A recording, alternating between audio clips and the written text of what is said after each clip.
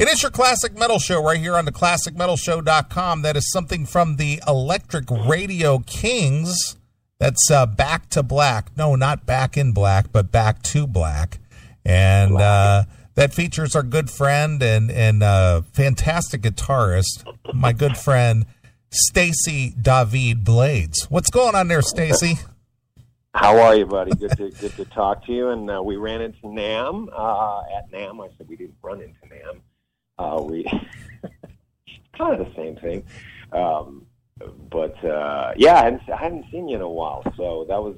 I'm glad I ran into you, and great to be back on the show. Well, I got to tell you, Stacey, you've been, I've been a fan of yours as well. I consider myself a friend. We've crossed paths many times over the years during your tenure in L.A. Guns, and we've had you on the show, and you've always been a good guest and a good friend of the show, and I'm glad to have you on to help promote your most current project, which you're in about almost the fourth year of this, right? Roughly just a little over 3 years now. So it's it's been with anything, good things take time. And it's a lot of work, getting something new off the ground. Is a lot of work. It's really becoming, where you just go in swinging and you can't stop swinging until you break down those doors and break down those walls. So it was nice to have some success last year. Yeah, absolutely. Well, Stacey, I got to ask you here. Mm-hmm. You were part of a legacy band that obviously made their splash mostly in the 80s and into the early 90s, and you held down that position for quite a while. And it was a working gig for you. I mean, obviously you wrote and recorded original music with what was called LA Guns. I mean, obviously it was you, Steve, and Phil. And you have a part in the LA Guns legacy, but when you branch out to try to launch something brand new, especially in an era when there's not a lot of radio support, there's not a lot of record label support, there's not a lot of money, you really took a big risk there. I did. It was... where do I start with this without sounding long-winded? I wanted a kick at the can of doing something that was, modern, so to speak, or what's, called active rock. And I just didn't want to be another guy, replacement guitar player, going from band to band to band to band. I wanted something that was my own. And do something that was current and, that had a good rock, street kind of rock vibe, but mixed with a little bit of alternative and modern sound. So that was the intention, and I, wasn't going to stop until I, saw this thing completely through. So with a lot of perseverance and a little bit of luck and some money, we were able to, do two very successful radio campaigns with a company called Landshark out of New Jersey. And Landshark is one of the premier radio promotion teams out there. And, they do everybody from Buck Cherry to Ozzy to, Papa Roach, Five Finger Death Punch, Pop Evil, all those cool bands. And then, so last year... our single Back to Black, which was the leadoff single from our album Per, that actually ended up entering 87 in the top 100 Billboard mainstream, and actually peaked and broke the top 30 at 28 and held that spot for 2.5 weeks.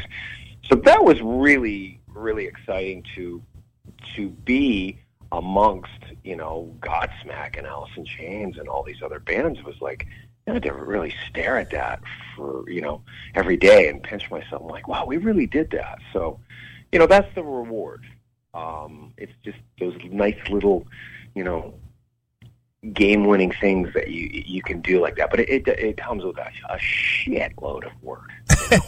Well, yeah, of course. And money. Yeah, well, here, and I want to get into this. I don't know how deep you want to get into this, but I do have some questions because I've been doing this for 24 years. I was in FM radio for a long time and went independent back in 2003, and basically I'm all self-funded. I fund everything that we do personally because I've had the good fortune of making a good living and can pour, my extra finances into doing the classic metal show.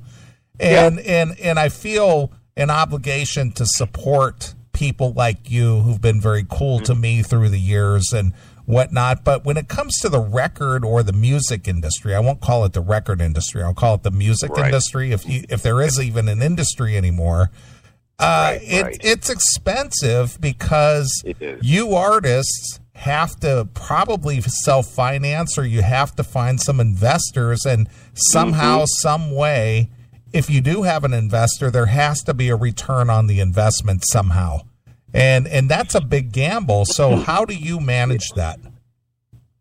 Well, we were fortunate to have some money from the singer that we had. He's no longer in the band, but Paul Christian was able to have some money to put into the band.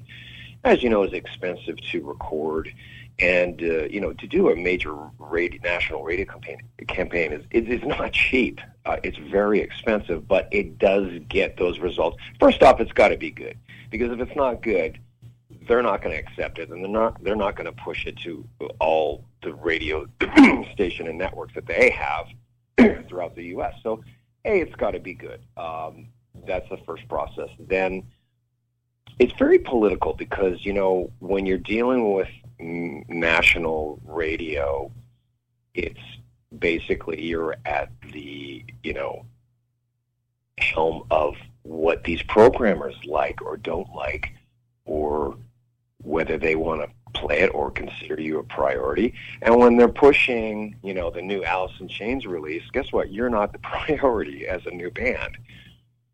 So it's kind of this double-edged sword where it's like, yes, you're getting the momentum of getting your stuff played nationally on active or current rock radio, but you're competing against all these bands like Godsmack and Alice in Chains and Papa Roach that have been around for years.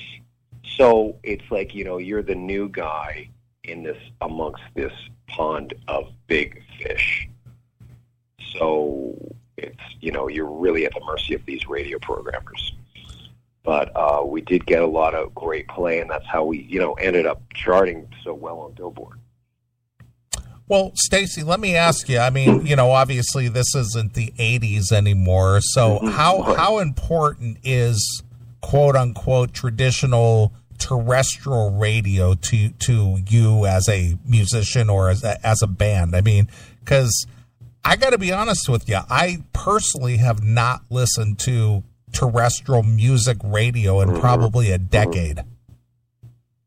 Yeah, it's kind of one of these things, bro, if you're kind of damned if you do, damned if you don't. It looks great on paper, and it is that nice to, it's like, oh, hey, dude, I heard you on the radio. I was just driving home from my job in Chicago. But it seems like most of the time that people are listening to the radio, as you know, is in their car. I don't know that many people that are listening to radio at their computer or at their desks or whatever while they're working. Maybe they are. One cool thing that we did get out of this was Alice Cooper's radio show, which you've probably heard, Nights with Alice Cooper. He featured us twice, actually, in 2018 and 2019, two different songs on his show. And that really broke the band open. A lot of people found out about us through that. So, there was a lot of other cool things that we did get out of that doing the radio campaign. And that was definitely one of them. He's just awesome. I love that guy. Well, obviously Alice Cooper is an icon. and his show is syndicated all over the country, if not in other countries as well. And that would be a fantastic platform to be featured on or even mentioned because, as you're well aware, and I'm going to try to equate this to current lingo, but, YouTube, for one thing, people who have created a persona on YouTube, they're now influencers. Well, what bigger influencer can you have in rock music than an Alice Cooper? Yes.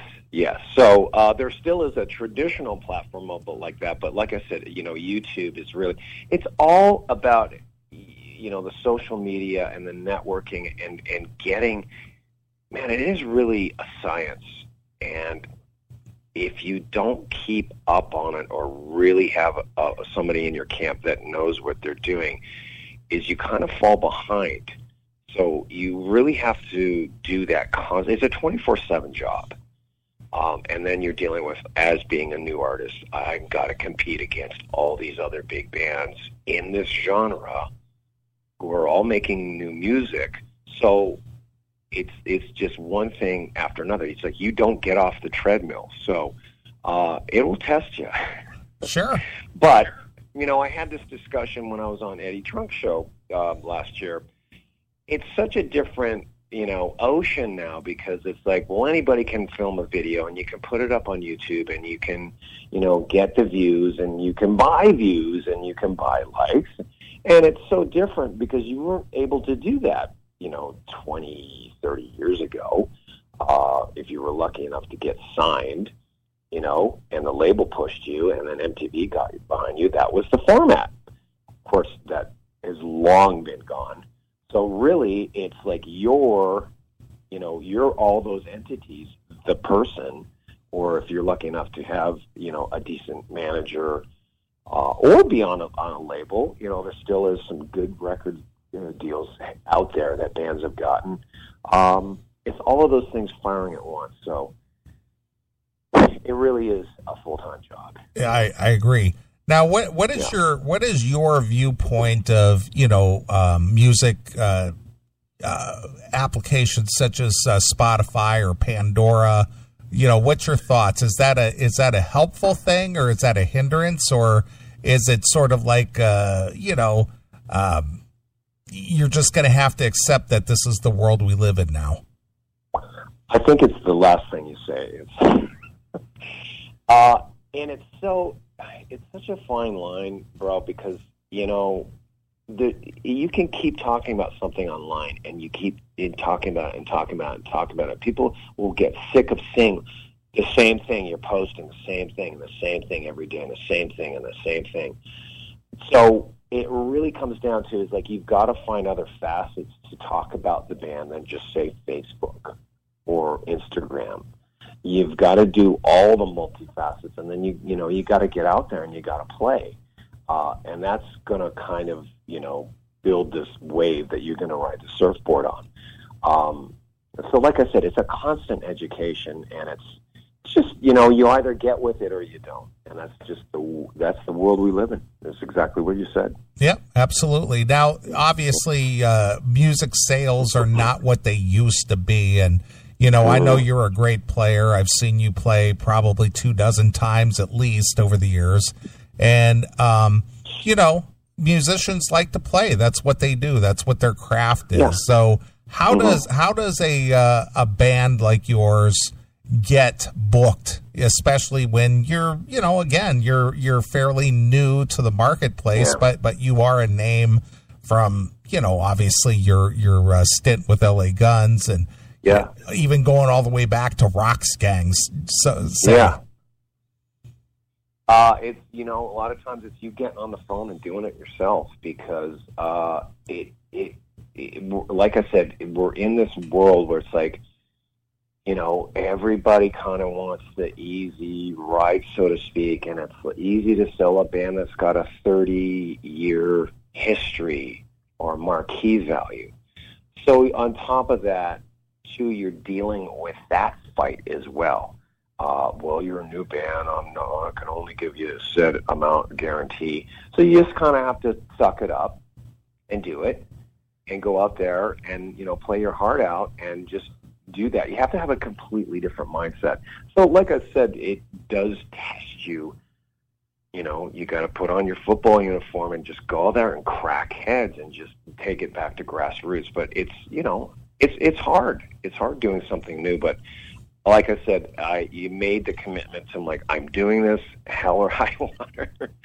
And it came down to I want to do something different musically, and I didn't just want to be another guy as a replacement guy in another said band. As great as those gigs are,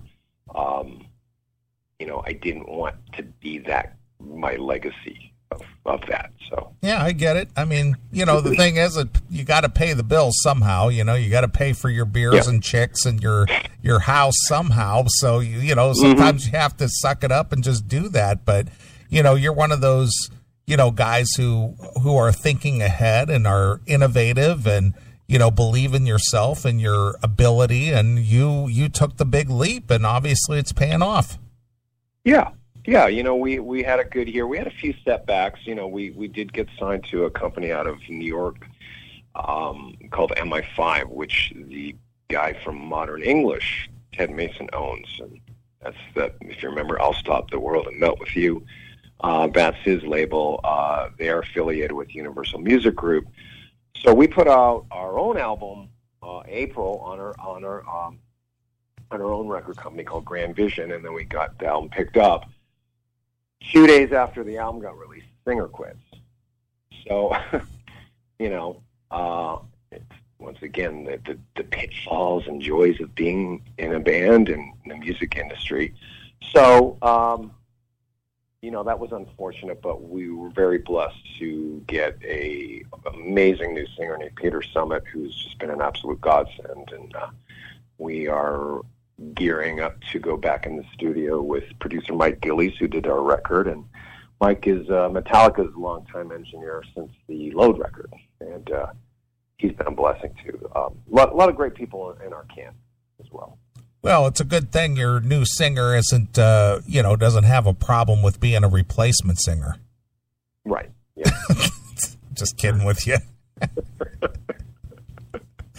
Well, I mentioned Rock's Gang there, Stacey, and this is just something I'm just curious about because it was so many years ago. Can you tell me a little bit about your how you got affiliated with Kevin Steele and Rock's Gang and how you landed that gig? I mean, they are Florida based, right? Yeah. So I was living in Toronto at the time, and I was a fan of the band. I had that first record, fantastic record, man. Really dug them. And I remember going through, popped into this bookstore one day, and I was always like, oh, the new Metal Edge or Hit Parader have come out, and I always stop and, let me check out the new Metal Edge. So I saw, I flipping through the pages, and there it is, right in the print. Rock's Gang seeks lead guitar player, yada, yada, yada. And I was like, no way. I was like, I'd be perfect for this band. So my band at the time, Frady Cat, had just kind of more or less broken up. It was 91 or early 92. And so I think I just put like a press kit together, kind of a really good solo picture of myself, and I made a copy of a demo that we had done, and FedExed it down to Florida, and they called me like within days, and they're like, "When can you come down to Florida and audition?" And I was like, "Whoa, this is awesome!" So I learned, I think, five or six songs, and flew down. Flight was delayed 5 hours. I caught this like god awful Beijing flu, and I was like, "Oh, this is how this is going to start."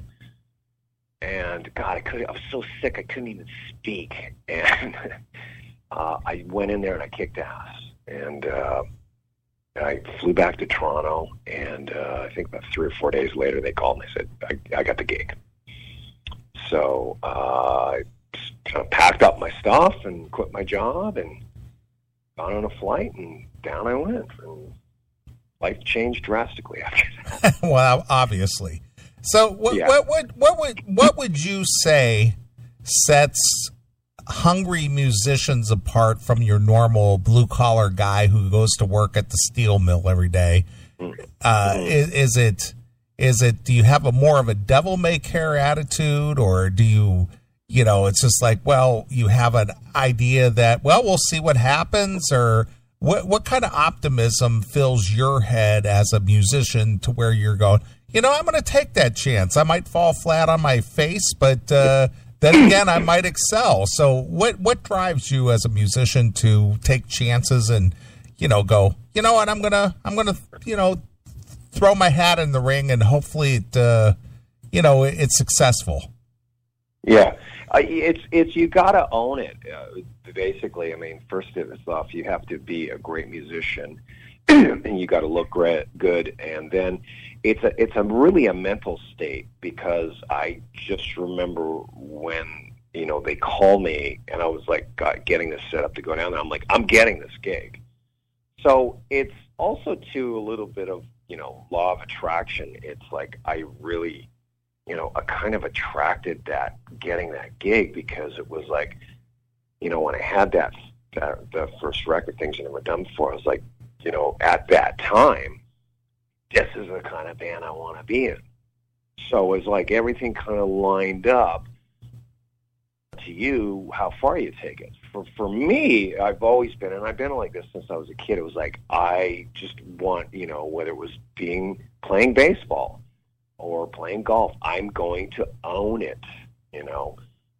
So you can't second guess anything, and you can't be, yeah, that would be great if I did that and went down there, but you can't have any. You're all in. You're in the deep end. Without hesitating.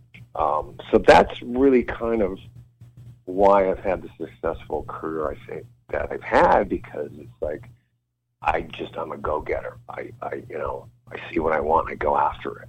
I'm just very tenacious like that. But you got to be a good musician too. So I mean, it's all of those factors all at once. Sure. Well, that kind of, I'm a big fan of Evel Knievel. I grew up, watching Evel Knievel on Wide World of Sports, and I had a very fortunate opportunity to meet and sit and talk with Evel Knievel right there in Vegas at Caesar's Palace way back in 1989. And that was kind of the attitude he had. It was just like, you know what? I'm going to jump this 180 feet across this Caesar's Palace fountains over here. I may crash, but you know what? Right. Fuck it. I'm going to go for it because I'm going to do this thing. Yeah. Do you want to hear my Evel Knievel story? Tell me of the Evel Knievel story. So I guess this probably would have been 93, somewhere around there. Excuse me. There was a strip joint that I went to frequented often in Clearwater, Florida, called Diamond Halls. I went in there, and I had this kind of black bolero hat and my black leather jacket on, and I go up to the bar to get a beer, and this old guy's next to me, and he looks at me, he's like, "Hey, kid, Halloween was over 2 weeks ago." And I looked at this guy. I'm like, "Excuse me?" And I was like, "Good chatting with you, asshole."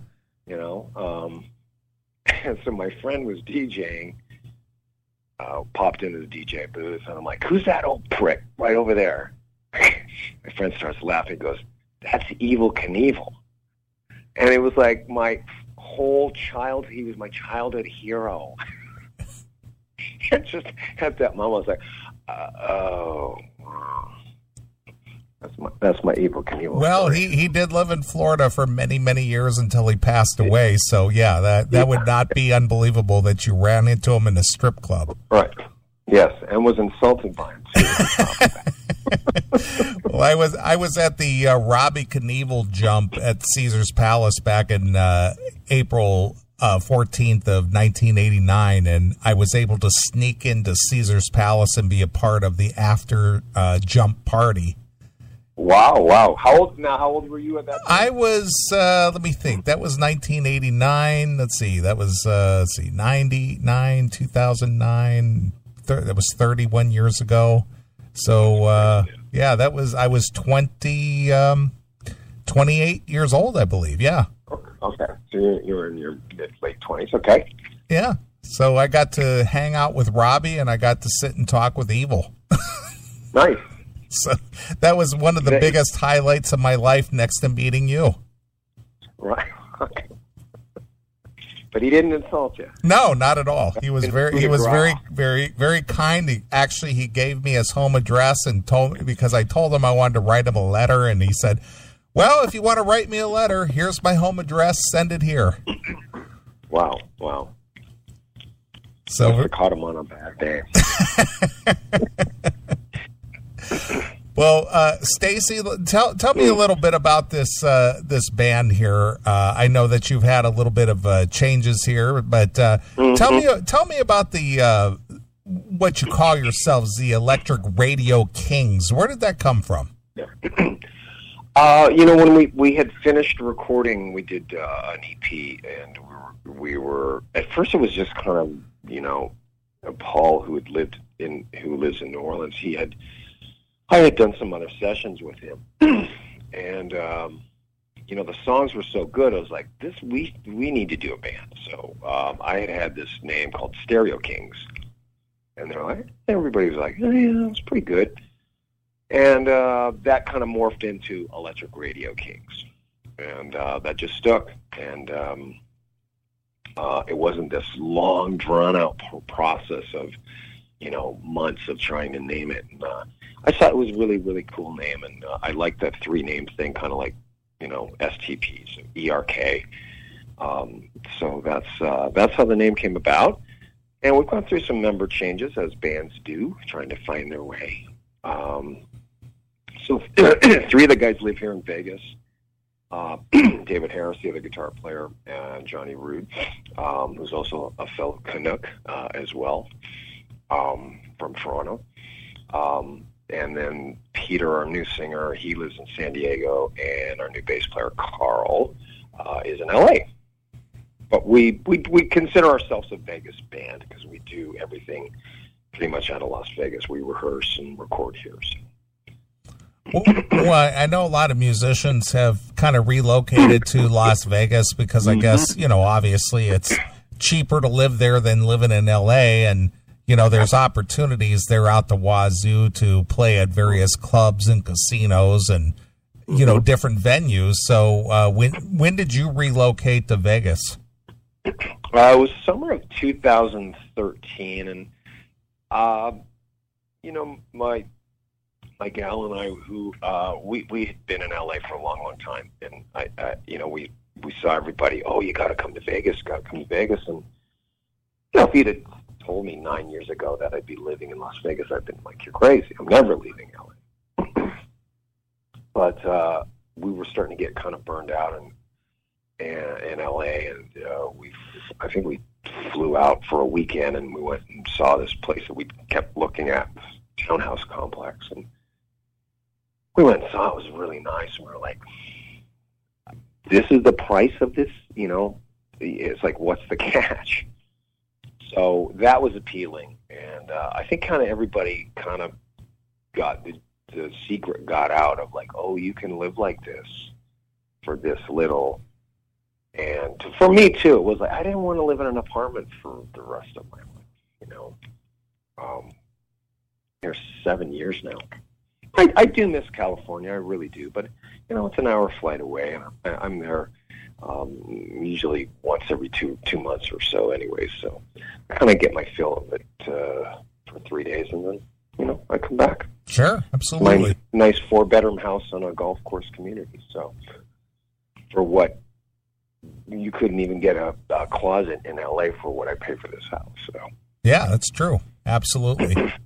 Well, let me ask you something, and you can answer this if you want, or you could be as politically correct as you want, but when you left LA Guns, was this a choice on your own, or was this sort of like a internal struggle with the band, or how did that all come about?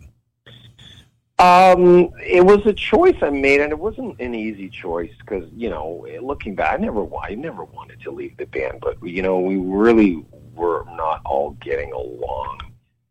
And it was one of those things where it's like good marriage turned bad, so to speak. And I just felt at that time I didn't want to be that guy that got fired. But what's like when you're not enjoying being around people that you're with 24/7, and that's not being fixed, and then you have contempt for each other on stage, you gotta make a decision, you know. I mean, it's all good now. We're all friends. And Good. I'm glad to hear that. I love those guys. I mean, and that's such a big part of my life. I'm so grateful for everything that I did with that. It was, amazing ride. But at that time, you know, we had toured just nonstop for a year and a half. We were around each other all the time, and I was burned out, and I was kind of in a different space mentally and musically.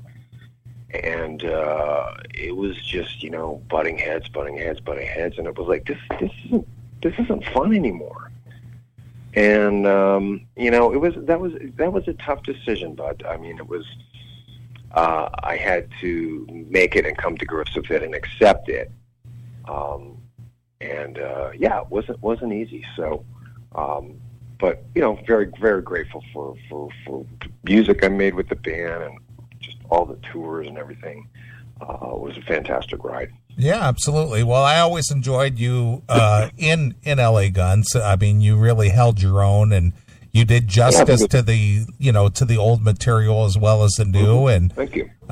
You know, that's when I became a fan, and you know, got to know you a little bit. And you know, I salute you for the time that you put in there, and you know, the new material that you created with them.